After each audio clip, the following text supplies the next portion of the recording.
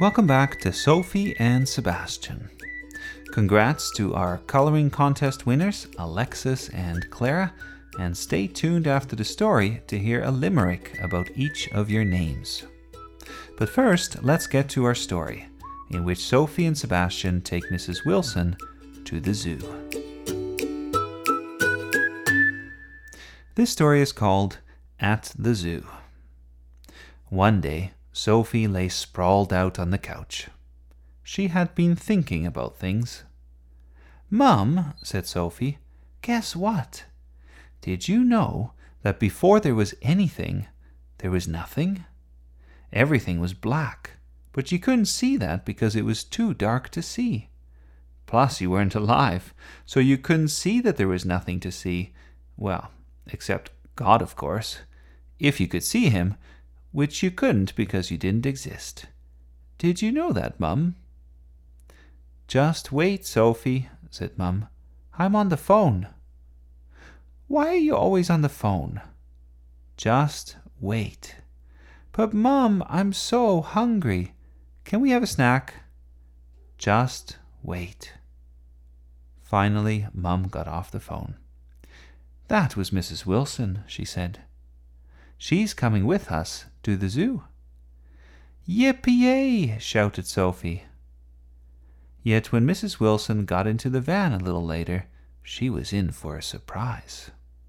There was Sebastian, all buckled up, but Sophie looked a little different. "Sophie," she said, "is that you?" Sophie was wearing a monkey costume from the dress-up drawer. It covered her whole body.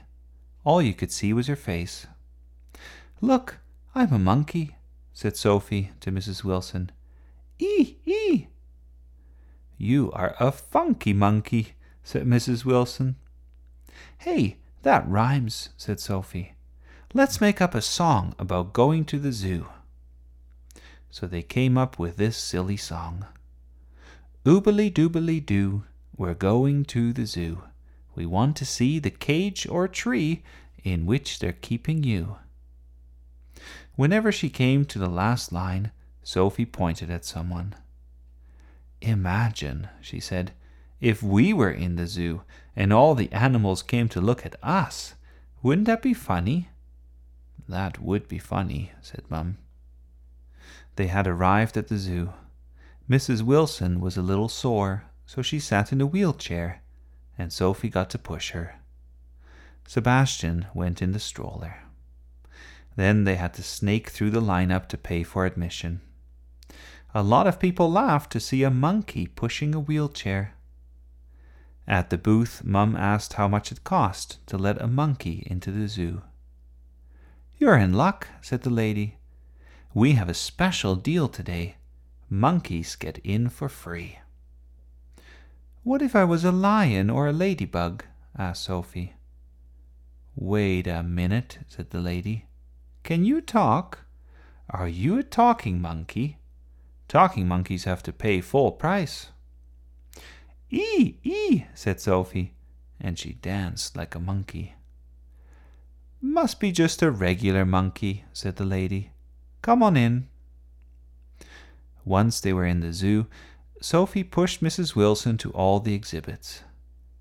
"I can be the guide," said Sophie, "and tell you what you are seeing."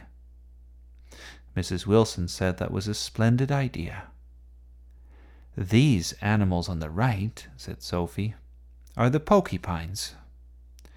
"You mean porcupines?" said Mum. "No, porcupines. They are pokey like pine cones, so that's what I call them."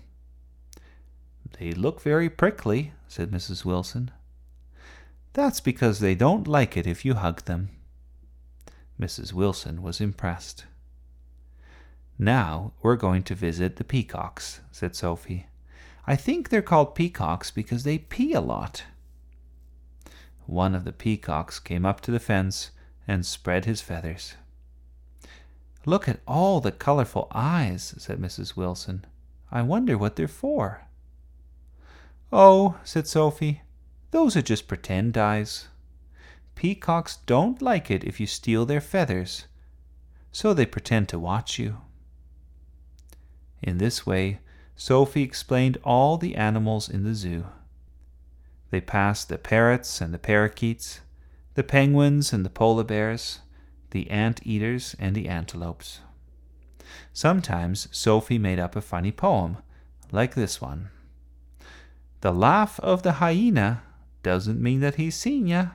It means that you are dead, and he's chewing on your head. Isn't that funny? Asked Sophie. In a dark sort of way, said Mrs. Wilson. Then Mrs. Wilson also shared some funny poems, like this one about owls. The foulest of the foul has got to be the owl. The owl eats mice. It even tastes them twice. Want to see? Go stand beneath its tree. Then Mrs. Wilson explained that when an owl eats a mouse, it doesn't like to have all the bones in its stomach. That's why the owl pukes them back out again. That's gross, said Sophie. I wouldn't want to be an owl. And so they walked on, admiring all the animals. Finally, they got to the monkeys. A dozen little monkeys were swinging in the trees or basking in the sun. What can you tell me about the monkeys? Said Mrs. Wilson. I don't know, said Sophie, but I can ask them where they come from. Sophie went up to the fence and shouted, "Ee! Ee!" A lot of people were watching, but she did not mind. Then she did a little dance, and sure enough, one of the monkeys came over to take a look. "Ee! Ee!" said Sophie. The monkey squawked and gestured wildly. It's actually my cousin, said Sophie. His name is Oobly Boobly, and they captured him in Bongo Bongo by the waters of the Zamboni. A little girl who had been listening to Sophie said, Did the man who captured him have a yellow hat? Good question, said Sophie. I will ask. She turned to the monkey and said, Ooh, ooh, ah, ah, ee, ee. A group of people from a different country were watching Sophie curiously. They were waiting for their tour guide to come back from the washroom. Some of them took a picture of Sophie. Meanwhile, Oobly Boobly made some noises and sat down. He doesn't know anything about a yellow hat, said Sophie. He says he was just going about his business. But now he's bored. As Sophie was talking, more monkeys came over to take a look. They would like to see a show, said Sophie. We can do a show, said a boy who was licking an ice cream cone. Of course we can, said Sophie. Who would like to do a trick? I can stand on my head, said the boy. Go for it, said Sophie. I will hold your ice cream cone. So the boy stood on his head and everyone clapped. Then a man said, I can do a one-handed push-up with a small child on my back. Ooh, we'd like to see that, people said. Pretty soon everybody was joining in. One woman was juggling a ball, a wallet, and a soft drink. An elderly couple were swinging a skipping rope for the little ones.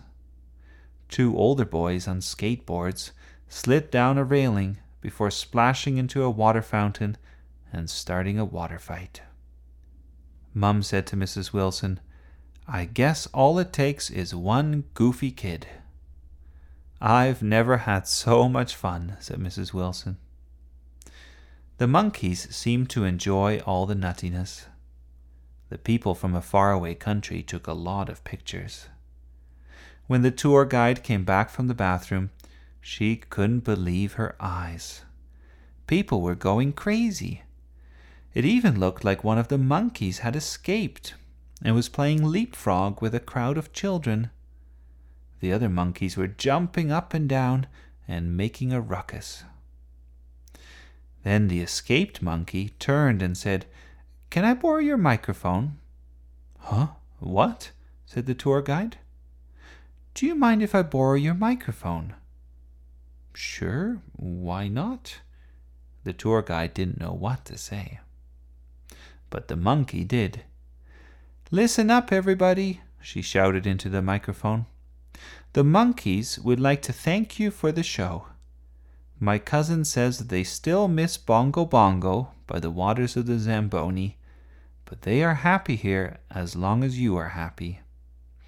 They could use a few more bananas, though. And now we will finish with a song and dance. Then Sophie sang the song and everyone joined in. Are you spunky? Are you chunky? Come and do the funky monkey. Ooh, ooh, ooh, ah, ah, ah. Who would like a banana? Mrs. Wilson had tears rolling down her cheek. She was laughing so hard. Finally, Sophie said over the microphone, Thank you, everybody. Have a nice rest of your life. Bye-bye. Then she gave back the microphone and said, Thank you for letting me be the guide. I hope you didn't mind. Not at all, said the real guide.